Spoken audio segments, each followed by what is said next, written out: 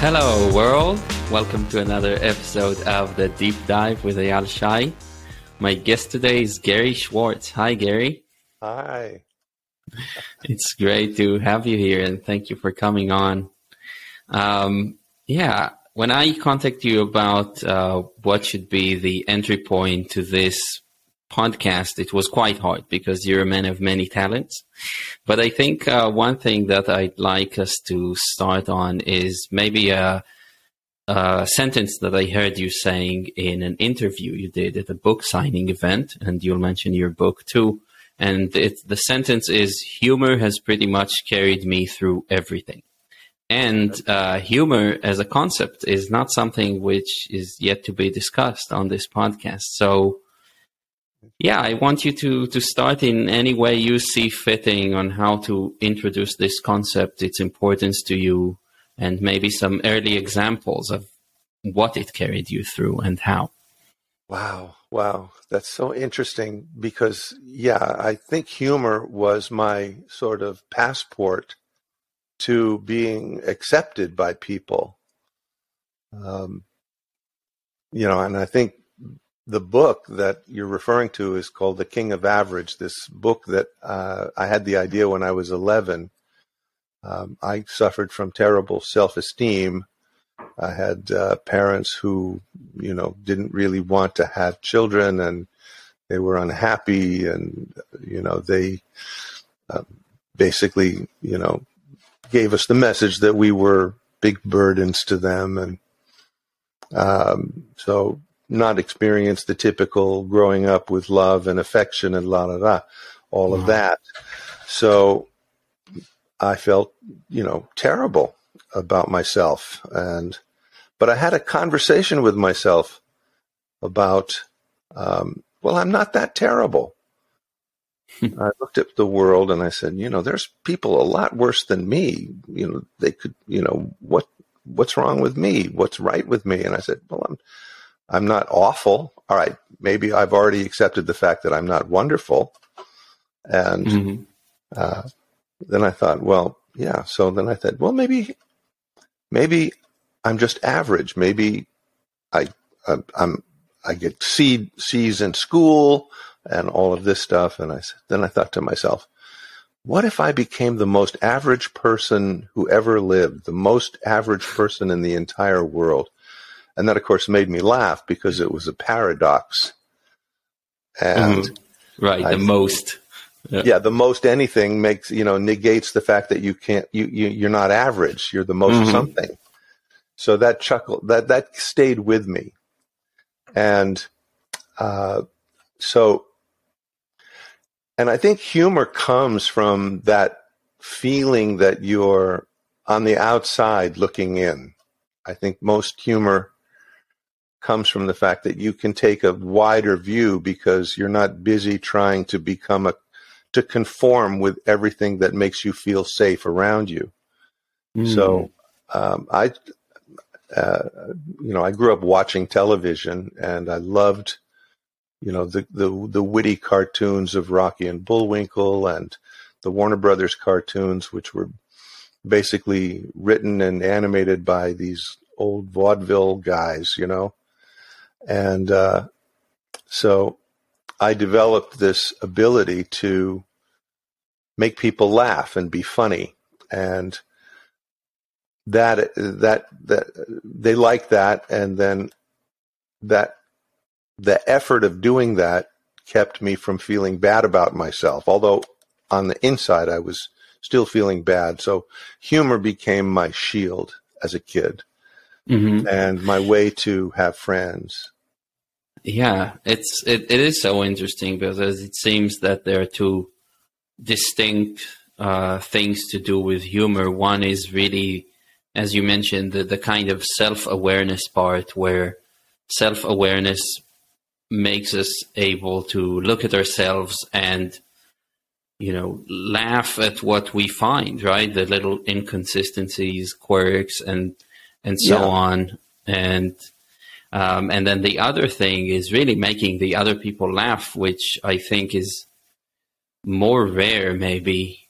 And I'm interested in that. Was it something that you consciously experimented with, or was it just more of a talent that was there that you just stumbled on? How methodical were you about kind of making it an art? That's interesting. Yeah, I'm trying to really think about that now because, like I told you, I grew up, really my first best friend was watching television. And, you know, I love to be entertained by those cartoons. And so, and I also watched a lot of things like the Three Stooges. And, you know, I was one of the baby boomers. So early television was scrambling for content, and they took old 1930s and 40s movies and the old Three Stooges reels from the 40s and put them on TV, and I just watched everything. So I was exposed to a lot of television, and I think I started imitating what I saw, you know. And then, you know, when I got to school and I kind of overcame my shyness and I was trying to make friends, the easiest thing to do was to repeat something I saw on television. And of course, television, and even really then and even now, is a common denominator. So you could feel estranged, and feel nobody likes you and ostracized. But if you can say, "Hey, did you see this on TV?" Yes. Oh, here's how. Let me repeat it to you, and then if I got a laugh, so I started making people laugh and felt accepted, and that was a pleasant feeling. That, you know. So of course, you know, you keep doing what makes you feel good. And of course, you know, it also stops you from feeling bad. You know, I think people without humor suffer much worse than people with humor. Oh, yeah. And I think that's a point that was made by Viktor Frankl in his Man's Search for Meaning. I think he pointed out that, you know, in Auschwitz and other concentration camps in Europe, basically the strongest correlation was between people who used humor, the correlation between survivors and people who actually used humor. I'm really interested in the making other people laugh, because as I reflect on my life, I have a few distinct memories of nights among friends when we were drinking and I was killing it, right? I was being funny and just on a roll, right? And it was such a great feeling, but my identity is not that of a clown exactly. And going back to it, I realized that I must have felt really comfortable to begin with. And that's very different from actually doing comedy in order to feel in some way safe. And it also makes me think of the time that I met a very famous Israeli comedian, one of the most famous, at a personal or a private event. And it was like the bar mitzvah of his son or something like that. And once I got to know him personally, I realized that all the funny stuff he does is almost compulsive. It's not that he elects to do that. It's just, it seemed that he was very anxious, and to relieve that tension at any cost, it's like that was his go-to thing. So I'm wondering, how you feel around that place of like feeling safety and doing comedy. Well, I started that way. You know, I was hyper vigilant, always on the lookout for people who, you know, didn't like me because of who I am, or because of who I felt I was. So if I could spot, you know, something that would distract them from what an awful person I was, the humor would distract them, make me feel good. And yet the motivation to begin with, you're right, is I'm hiding, I'm wearing a mask. And the mask is the acceptable part. And it's interesting because Alice Miller, a psychologist, wrote a really interesting book that was one of the themes of my book, called The Drama of the Gifted Child. Mm-hmm. And she talked about the fact that when you are abused as a kid, or even prisoners, and this, I guess, comes into the Stockholm Syndrome, in order to survive, you construct a false self, a self that you feel is acceptable to your tormentors. Mm. And that false self allows you to lose your true self. And you spend a lot of time building this wonderful facade of a happy-go-lucky, witty, jolly, humorous guy. And everybody thinks of you as that, and you get by with that. And that stood me in good stead because, like you said, you're compulsively doing it, which means that you're practicing all the time. And of course, when you get 1,000 hours of practice or 10,000 hours of practice, you become a master at whatever you're trying to do. And I have known a lot of very compulsive, very unhappy comedians. But the nice thing that happened to me was the fact that I got therapy, and that I met, I think, one of the wisest, most insightful women in the world, Viola Spolin, who helped me get a new philosophy of life. And both of those things I had to reintegrate and accept and find a way to love that little unloved child inside me, which is not a funny process. But right. when I did have that acceptance and that breakthrough and that self-love that I never got as a kid, I never lost my humor about it. Now, it's interesting because I heard John Cleese one time say that he became less funny when he went through therapy and discovered that he was more at peace with himself. Uh-huh. And I thought, wow, that's interesting. Because I still think he could be he still is a funny man, but he thinks he's less funny. I just think maybe he's less driven to be funny. Mm-hmm. Yeah.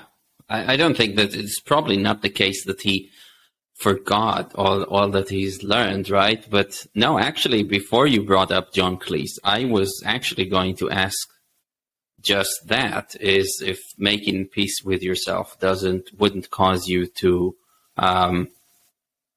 be less driven to do that, just that. Yeah. So it's a blessing, and it's very lucky that you haven't lost it. It's wonderful. Well, I don't have to make you laugh every second in order to distract you from what an awful person I really am. Right. and here you made me laugh. I'm also interested in, were you using a self-deprecation? Because I found that in my life to be kind of a technique that, through humor, if you shine the light at yourself and you see something ridiculous, that also it can take out the sting from any future kind of attack, right? But I wonder if, for me, I never lacked confidence, but I wonder if that can also be actually getting to a point where you self-deprecate, but it still hurts. It's just that you'd rather do it to yourself than somebody else do it to you. That's an interesting. And I don't know. Maybe it's not something that you've experienced, but it's just a no. thought But that came to my mind. You're getting into the whole idea, believe it or not, of I think there's a whole area of comedy dealing with Jewish humor. The Jews, an oppressed people, have developed, and there's an uncommon number of great Jewish comedians who use self-deprecation masterfully. And I don't think it's that they feel terrible, but the world views them as terrible, so they disarm You know, it's humor is that weapon that disarms the hater. Right. Yeah, I guess it's just something that they stumbled on, but it makes sense now that you say I think it's a survival technique, and I think some of my favorite comedians, all of the old Jewish comedians and Jewish humor has always been, I think, a staple. And culturally, I think it's let communities survive. Yeah, that Shalom makes Aleichem sense. and the pogroms of Russia, I don't know of any. I don't think that the humor, made it through the Egyptian enslavement, but there probably were some funny slaves. Probably. There had to be. Uh, yeah. If we were to go back more to the process of healing from this place of having no love for oneself, because this is basically the reflection of just what was going around you. Could you share a little bit from the process itself? Because I find it amazing that working with Viola Spolin was so healing. So transformative. It really is. And many people say that the work can change their lives. Her work and her philosophy is very transformative. First off, it deals with play. You have to be in a state of playfulness in order for you to access that intuitive self, that your connected mind and body to who you truly are when you're playing. Even Plato said, I can discover more about a man in an hour of play than in a year of conversation. And so play behavior is a natural learning technique. We play to learn things. And the nice thing about what she did is she extracted the idea that there's no failure and there's no judgment in playing. When you play a game, even if you're not successful at the game, you've had a good time playing the game because you're bringing your full self to the activity without censoring yourself and without kind of looking over your shoulder at yourself to see how you're doing. You can't do that. You can't have that division, because it's that division that keeps us earthbound. So play is this spectacular experience that you have. And when you play a game is just a problem that you are attempting to solve. And once you solve that problem, you've acquired the skill that the game is asking you to have. So she developed all of these games around becoming better on stage. And she taught children the disciplines of the theater, not improvisation per se. She was teaching them how to be good actors without telling them authoritarian style, do this, do that, do this. So she would set up a situation in a game where they would discover that's what they need to do in order to solve the problem. And thus, the side benefit is you acquire that skill. The skill of communicating, the skill of making sure that you're visible to the audience, all sorts of skills that she broke it down into 200 different games.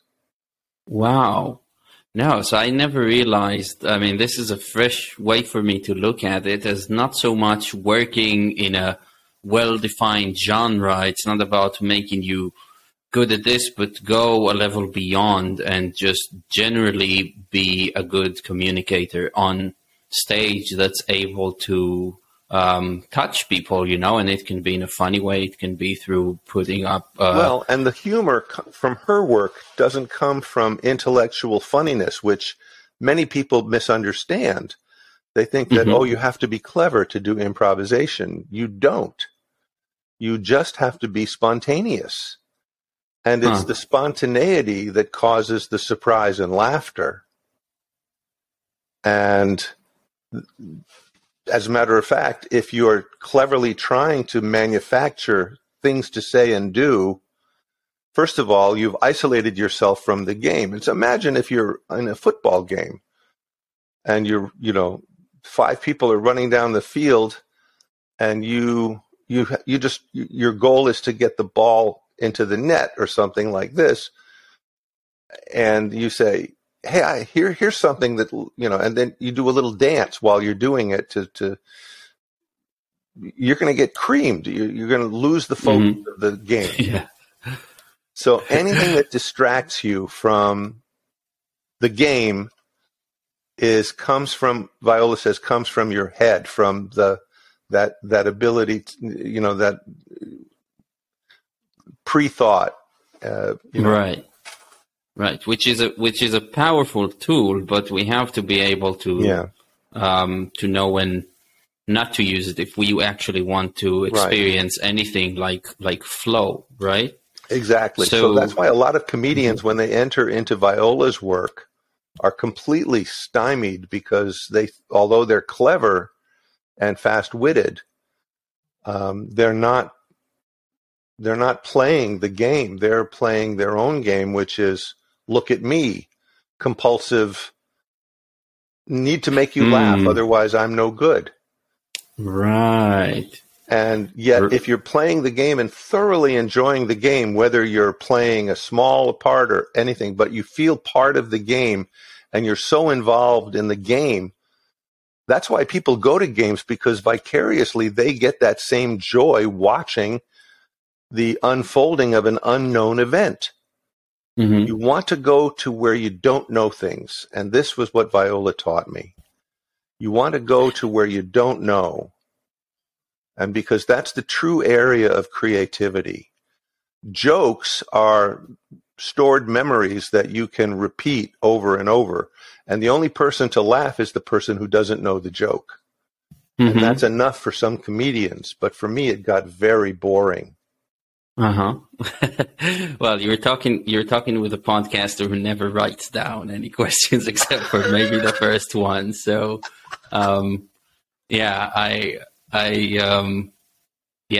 really appreciating, the more I learn about improv, the fact that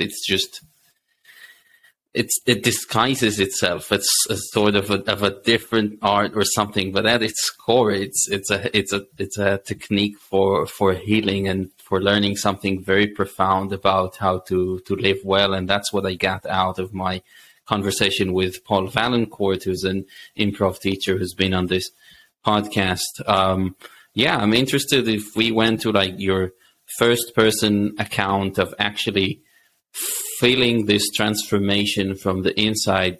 If I understand you correctly, it's the understanding that you can engage in something that is not so focused on the result, but the process. And there's something about that that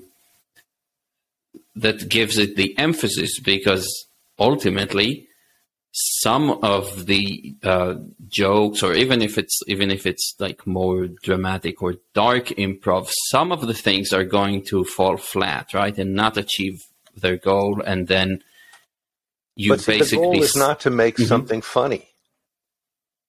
Right. It's never to make something funny. That's the goal of the comedian. Right.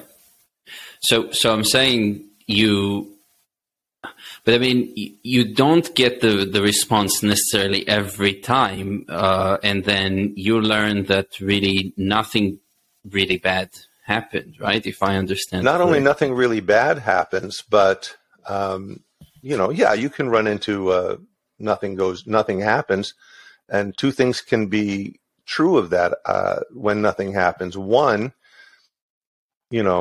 you haven't focused properly on the game, or some part of your head got involved in trying to solve the problem. But you're trying to go to where you've never been before. So to me, the ultimate improvisation is when both you and the audience are surprised at the same time by what's happening. Mm-hmm. And I think what happened with a lot of improv, unfortunately, is they want something to happen to the audience, but they want to be in control of what happens to them. Mm. And yet the best moments of improv are when they accidentally fall into that other space. Mm-hmm. Okay. But mostly improv these days, since Viola Spolin left and the Second City in Chicago back in the 1960s, they've gone to the comedy routine. They've gone to the comedy of it. And they use the process to discover the comedy, and then they solidify the comedy in a sketch. And then it can be repeated. And then once you repeat something, it can be sold. And that's why improv became so popular. Viola was all about, let's attempt this every single night. And her son, Paul Sills, was about, let's attempt this every single night to go where we don't know. And sometimes it's going to work and sometimes it's not. And Viola created a structure, and Paul Sills created a structure that gives you the best chance of it working, just as in a game, because you have players on the field, but you also have coaches on the side yelling at them, urging them to try this, try that, try this, to go beyond themselves in a game. And those are the most exciting games, obviously. And you've been to games where it's like, okay, so they played. But the reason you go to a game is because you don't know what's going to happen next. That's the excitement. Right. And from the little that I know about Viola from reading, I understand that there was actually an emphasis on not making things too cerebral, right? Or not going into the places where you... This is where we store knowledge. And knowledge is, she said, well, she has a great phrase. She says, information is a very low level of learning. But schools teach retaining information, to retain and regurgitate information. That's what a test is. They test what you remember. She said, memory is the past. You can, what you want to do is you need the intelligence, but you don't need knowledge. Or the knowledge has to be connected to your physical self in the act of playing in an unfolding of an unknown situation where you're trying to achieve some other focus. Einstein says the same thing. It's not that he was good at math. He was good at transcending math and applying it to, an unknown. And he was always searching for the, what is not yet known is the most, that's why you go exploring. I've never been there before. What's that feeling? Oh, everything is new. Everything is exciting. That's what you want. That's going to give your life vibrancy. That's going to nourish yourself. And it doesn't come from knowing art history and knowing everything about what Da Vinci did, but going to behold what you have not yet seen and don't even know you don't know. Right. So now I see this angle to the whole story, right? Where maybe as children, and especially if we've had some adverse childhood, if either events or processes happening to us, right? I see that the healing that happens in improv is really around not being afraid of the unknown. Like basically, yes. This is welcoming the unknown with eager anticipation. But if you're afraid of the unknown, which so many people are because of the way we're brought up in our culture, not knowing what's going to happen next produces anxiety. You need to predict. Yeah. But you can only predict what you already know. So you're going to predict outcomes that, you're going to manufacture outcomes from your fear, because we retain fear. We retain pain. Yeah. And I think that, at least in my life, I find that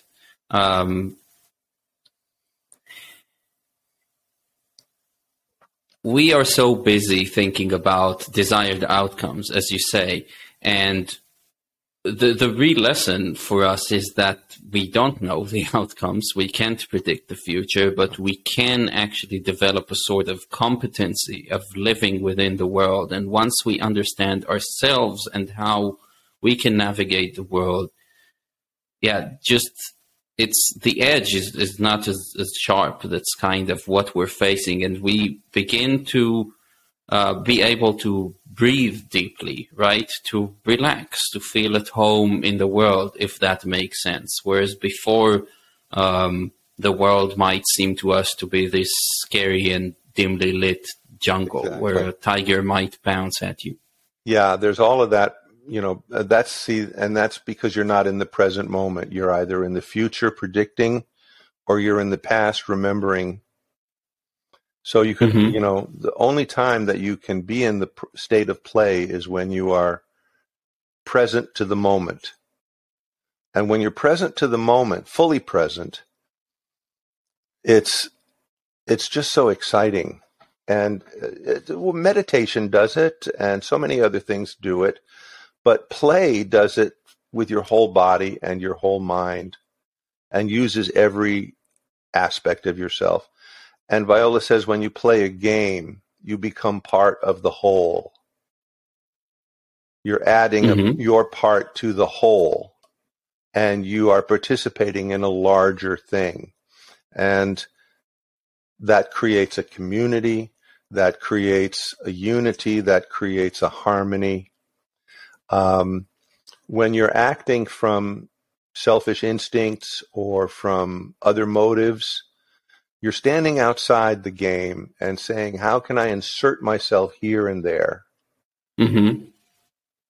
And you're not playing the game. You're trying to join in on your own terms. And it's very lonely. You'll find a lot of comedians are lonely people, because they compulsively are still standing outside trying to get the acceptance from others that they are not giving themselves. Wow. Yeah. And I'm interested in your feeling about improv after having done it for so many years, because it seems that it's really unclear to now define maybe the purpose of improv. Like, is it more therapy to you, or is it more about no, it's not therapy. It's the art, or it's but it is therapeutic. Oh, it's very it's very healing, and it's very fun. And I think, it gets closer to the purpose of life, which is to enjoy whatever moment you're in. I mean, you're saying Viktor Frankl, he was in the worst possible of circumstances. What allowed him to endure it? One of the things is being able to be in a community with people who share a common goal. And one of them is to amuse each other, to transcend their circumstance. Yeah. And that kind of loops back to the first element of comedy, of the one where it helps you, I think, develop a self-awareness, because you can see a world where you are just one element of it embedded within a greater whole. And then for me, I always thought, I used to hate the winter, okay? Which really shouldn't be legal in Israel, because we only have these 3 months of winter to get all the water we need for the whole year. And if it doesn't come, we're screwed. Yeah. So it should be legal. And today I'm telling people, it's like, if you complain about a day of rain, I don't care if it's your wedding day. I don't care what you had to do. You should welcome the rain and celebrate it. But I used to hate it because of the dreary skies and so on. And I remember a major shift that happened in my thinking was when I gained enough self-awareness to look at the world from up high, and we know this from astronauts going up and then looking back at the Earth and saying, wow, everything is like there. Yeah. Guys, it's like we can't be fighting. It's not like there's anywhere to go, right? And being able to get the bird's eye view of things, and then if not being happy for myself because it's dreary out, then having enough self-awareness to recognize that this is just me and I can be happy for the trees. Yeah, you're doing your own point of view shift. You're shifting your own point of view to change your present state of mind. Because you want to be in the moment. You're saying, and if you're groaning about it, you're in the past, bitching about how it used to be. Or you're kvetching about why should it be like this? Why can't it be like that? Blah blah blah. Instead of just going, this is it. And like my book, I'm going back to my book now for a little pitch here. Great. My book is about a young boy who feels terrible about himself. Who decides he wants to be the most something, and all he can think to be is the most average. And he leaves his current world where everything is awful, and he goes into this magical land that I named the realm of possibilities. And in the realm of possibilities, it's a landscape of self-worth. There's Lake Superior and Lake Inferior, and there's the unattainable mountain range with Mount Impossible, the tallest peak. There's a little village called Epiphany. There's a spa called Serenity. There's all of these places, that are labeled emotional states to be in. There's Accusia, the land of blame, and he meets on his way a scapegoat named Mayor Culpa, who is a professional scapegoat. He will not allow you to take the blame. He needs to take the blame. And then he also meets a professional optimist who has in his pocket a small little man who is a professional pessimist named Killjoy. And they travel these roads together to try to become the king of average, which is an actual commonwealth. Okay.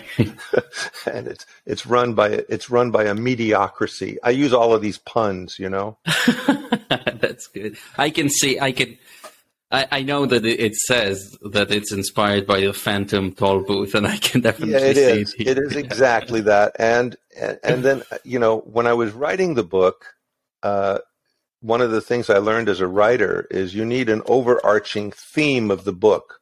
One sentence that says everything is being guided toward this one idea. And I had to think about it because I never thought about it before. I just thought about all of these funny circumstances. When I finally finished the book and then had to rewrite it, I had to find the theme of the book. And the theme of the book is the search for love and acceptance.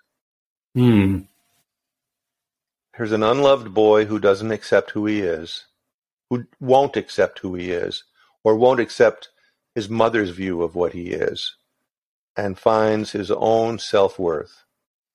And this is what we all have to do.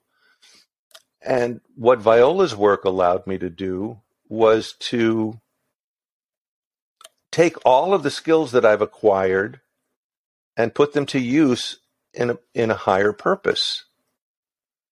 And for me, I was lucky to discover that my higher purpose is teaching, spreading the work, spreading this idea. That to me is endlessly fascinating and rejuvenating, and I can get tired of telling the same jokes and making, once I make you laugh with the same joke, I got to find a new audience. So imagine that. Yeah. For me, I can give my perspective on this. So I'm a tour guide, and guiding tours in Israel, you can do it in several ways. Like, one very common way is to greet people who have just come on a ship and docked at the bay, and now we're going on a day tour. So you get on the bus, and then you go to the same old places, and you have just one day, and it's 50 people. You're not going to know any one of them. So for all practical purposes, you're not really guiding anyone because there's no interaction, right? And then very early on, I came across this older guide. So I was just finishing up a day of work, which was fascinating. It was with the Ministry of Agriculture and the Ministry of Finance of the government of Zambia. Wow. So I had this fantastic couple of days with them, and I had finished work in Nazareth, which is a very important site for Christians from all over the world, where Jesus grew up, and where his mother was given the message that she's actually bearing the child of God. And I had finished my day of work, and I arranged with my dad that he's going to pick me up from this bus stop. And waiting there, I met an older guide who was just like clearly not happy with his life. He was just like, it's like they got me to go with the Poles again. So I don't think he's racist against Poles or something. What he's saying is like they don't leave good tips, basically. Yeah. So people to him were not people. They were just like money machines, right? And I remember it was early in my career, and I just said, whatever I do, I have to make sure I don't become that guy, right? And then I basically vowed to myself to do it in a different way, which means go on tours with few people over a number of days, so you get to meet people. And then while, yes, the knowledge that I'm imparting about, the Church of the Holy Sepulchre or Caesarea stays the same, the people will forever keep it fresh to me because I can always interact with other souls. And that's something that is so valuable. Yeah. It's not the knowledge you contain, it's the fact that you're creating a connection with people and having a relationship with the various people. And because people are people, you can't have the same relationship twice. Exactly. So the novelty is always there, and novelty is something that we count on for pleasure. That keeps you in the moment instead of just going, here we are again at Nazareth, this is the thing, and this is the thing. Yeah. Right. Yeah, and there's something extremely interesting about, because then it's actually sustainable. If you do something that is inherently going to make you face novel situations, you're actually not going to build tolerance to it. Because if you build tolerance, you need higher and higher doses. It's going to take you someplace that's not healthy. Yes. It's endlessly fascinating. Mm-hmm. Whatever you do, Viola calls it that wonderful spiral. It just is never ending. She said, she said this about her own work. She said, I've played these games 1,000 times, and I've been playing them for 40 years. Mm-hmm. And because I play them with different people, the same game, it's endlessly interesting. It might be the same game and you might know certain outcomes, but you're constantly surprised and you're constantly challenged. And it's a constant spiral of finding your way deeper and deeper and deeper and deeper. And it's fantastic. Yeah. So I want to touch on the non-coercive aspect of it, right? Because she would say non-authoritarian. Right, non-authoritarian, and say something which is, let's say you're now a soldier or somebody who's on the ground who has a commander behind them, right? there's still novelty. You don't know where you're going to be sent and so on. So what differentiates that type of novelty when you're not in control as opposed to something? Yeah. I don't know. Maybe what if you were acting in a show where you have to do what you're told, and somebody does know the outcome, but not you? It would still be novel for you, but do you think you would be in the same space as doing improv? That means presumably not. You're being manipulated by a higher person, right? Right. See, first of all, that's an interesting idea because we all live in an authoritarian culture. Yes. And so Viola was saying that you can't consider yourself the dictator. Mm-hmm. You have to consider yourself a fellow player, maybe a fellow player with more experience, maybe a fellow player with more background and knowledge. But you're working with people who have less experience. But if you consider yourself a fellow player, your goal is to create a situation where they will solve the problem as a group. Mm-hmm. And a good leader, this is why Viola's work is very translatable to things like business and things like that. Because when you create an effective team, mm-hmm. that team can solve a greater problem. But if you're trying to make each person do a certain thing, you're not an effective leader. Right. So yeah, a good general does not tell his troops what to do, but gives his troops a problem to solve and lets them try to solve it. Take that hill. Right. He doesn't say, drive up the road in your tank and blow this guy up and blah, blah, blah. They leave it to the guys on the ground to figure that out. And that's why I think in the Army, troops or soldiers become so connected to each other because they're working to solve many problems, the problem of the assault, but the problem of keeping each other safe, the problem of working mm-hmm. together, and trying to achieve a common goal. All of those things are community building. So authoritarianism, unfortunately, when look what's happening in the world. You get you get the governments telling people, put on that headscarf, or we'll kill you. Right. Yeah. Yeah, I agree, and I think I think if we had to explicitly kind of point the finger at the thing that matters, at the thing that makes the difference between navigating an unknown terrain, but with sovereignty and us being our own authority, and not, it's creativity, right? Absolutely, it's creativity. And that's one of the highest goals, isn't it? Mm-hmm. And you can be creative as soldiers. You can be mm-hmm. creative as generals. But you all have to see yourself as part of a larger whole. And a dictator sees himself at the top with everybody below. So already you have the stratification. Class systems, whole cultures are built on the class system. England, mm-hmm. India. Or even caste system, which is even more rigid.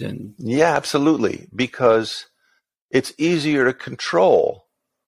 And mm-hmm. education, unfortunately, is not about learning as much as it is about controlling large groups of people. Right. So control versus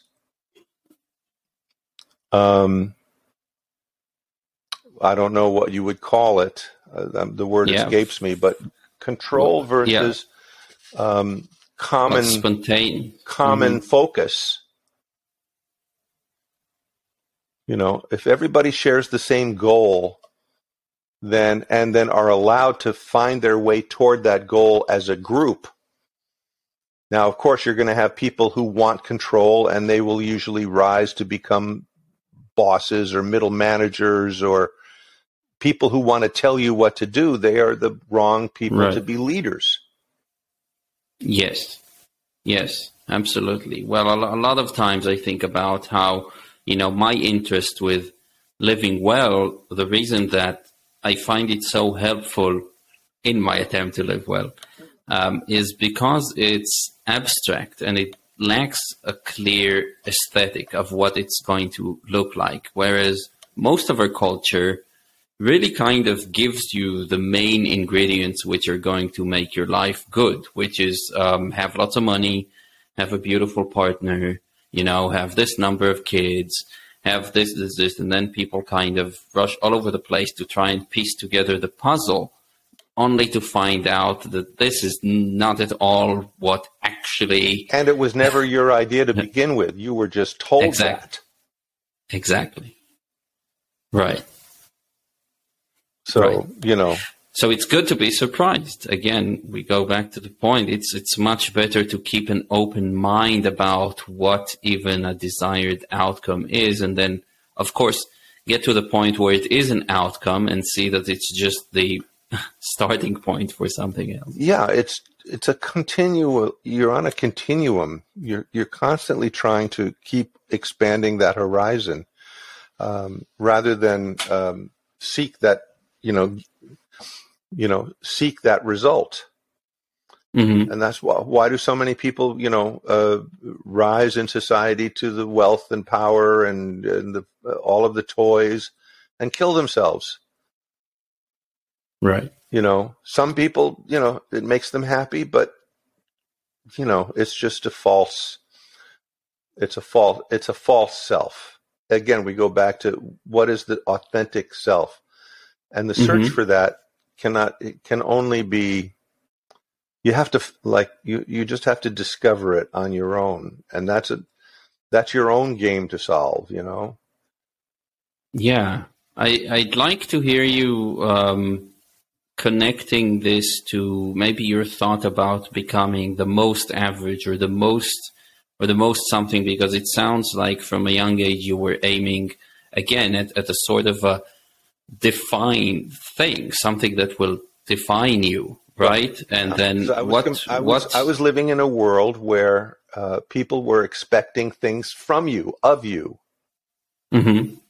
And I was constantly being disappointed. I was constantly disappointing the powers that be, i.e. my mother, who didn't love herself anyway. This is discovered in the end of the book. But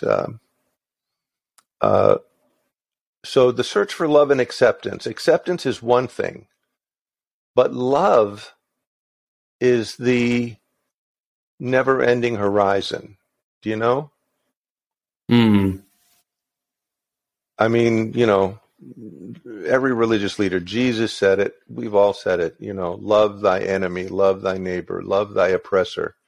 Well, you love them by not becoming their puppet, their slave, their subject. Mm-hmm. But you have to transcend the situation and see something beyond that. That's why I named the land that he went into the realm of possibility. Mm-hmm. And so he discovers, I don't want to give I'll give you, why not? Nobody's going to read this book. Anyway, but... don't say that. Okay. But anyway, he discovers that...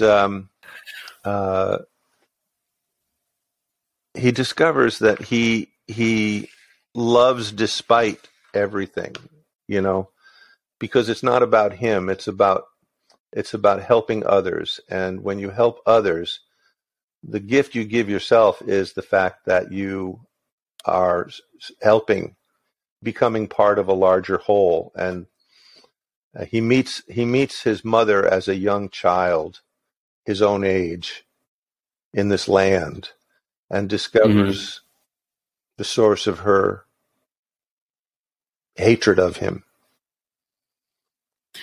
and loves her anyway. That's beautiful. So in terms of the process that you were going through, that was healing to you, was it just that you saw this thing that you needed to be the best at some, or the most something? Well, when he discovers the old king and why the old king disappeared, the old king of average, King Norman the Unexceptional. Okay. I'm always trying to still make everybody laugh. When he discovers, old habits die hard. Yeah. Well, no, this is now the good part of it, But King Norman the Unexceptional, he abandoned the throne because he couldn't be the most everything. And this is what we're all trying to do. We're all having these expectations. As a matter of fact, that's a land in the realm of possibilities, expectation. Or I call it expectation. You land there as, where the train takes you. And so that was dissipating over time as you were engaging more and more in play? Was it an insight type of thing, an epiphany, or was it a process of... It's an epiphany. And that's how all things come to you. All good creativity comes to you in a burst of intuitive inspiration. And that a game allows you to be in that state long enough for those things to happen to you. Wow. Yeah, that's beautiful. It really is beautiful. So it transforms you. Viola has so many great sayings. One of the great sayings is she said, the creative act transforms the one who is in it. Yeah, I truly, I understand it, I think, at this point, which I'm happy to say that I am, but yeah, it's about taking things and really not aiming at any one state where you end up in a state, but see yourself as a process, right? Well, it's the process, but you can aim at a goal, but like what I did in my life, I aimed at a goal of being in show business, and I didn't have another goal to replace it when I got to the mountaintop. Right. Then you go into this weird situation. So it's a spiral. You have to find the next mountain to climb. And there's always another one. And you should relish the fact that whether you get there or not, the journey is it. Yeah. Well, it's interesting because I thought this thing about, I have an acquaintance who's very, very, very, very, very rich. And, at least in one respect, he doesn't have to play a game we're playing of how to make a living, right? He's made it to some sort of top that most of us are dreaming about getting to. But then I noticed that, of course, I knew this intellectually, but it's always interesting to see it firsthand, that this does not guarantee you happiness in any way, shape, or form, right? And I realized that in a way, it could be one of the worst things that could happen to a person, that you actually have this dream of being filthy rich, and then you go out there, and then you find that from a young age you had to climb up a mountain, and sometimes you get tired and you wish you could just sit at the top of the mountain.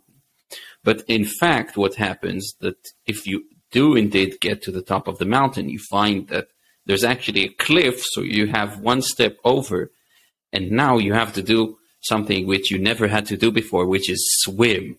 And then you're in a completely different game, and you don't even have many people who are playing that game.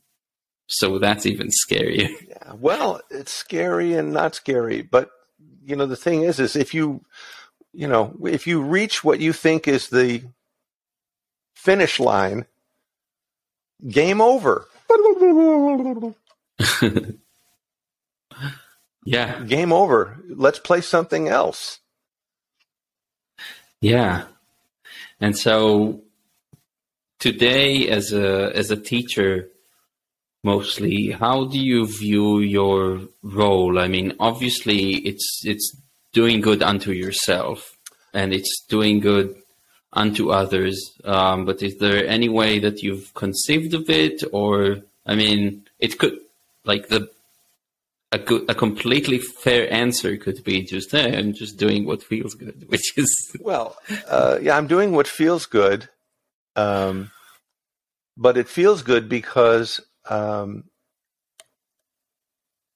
when I play with other people, or even when I teach, and when I teach, I'm a side coach. I'm not the teacher. I wrote a blog called "The Rise of the Guru." Guruism is a trap.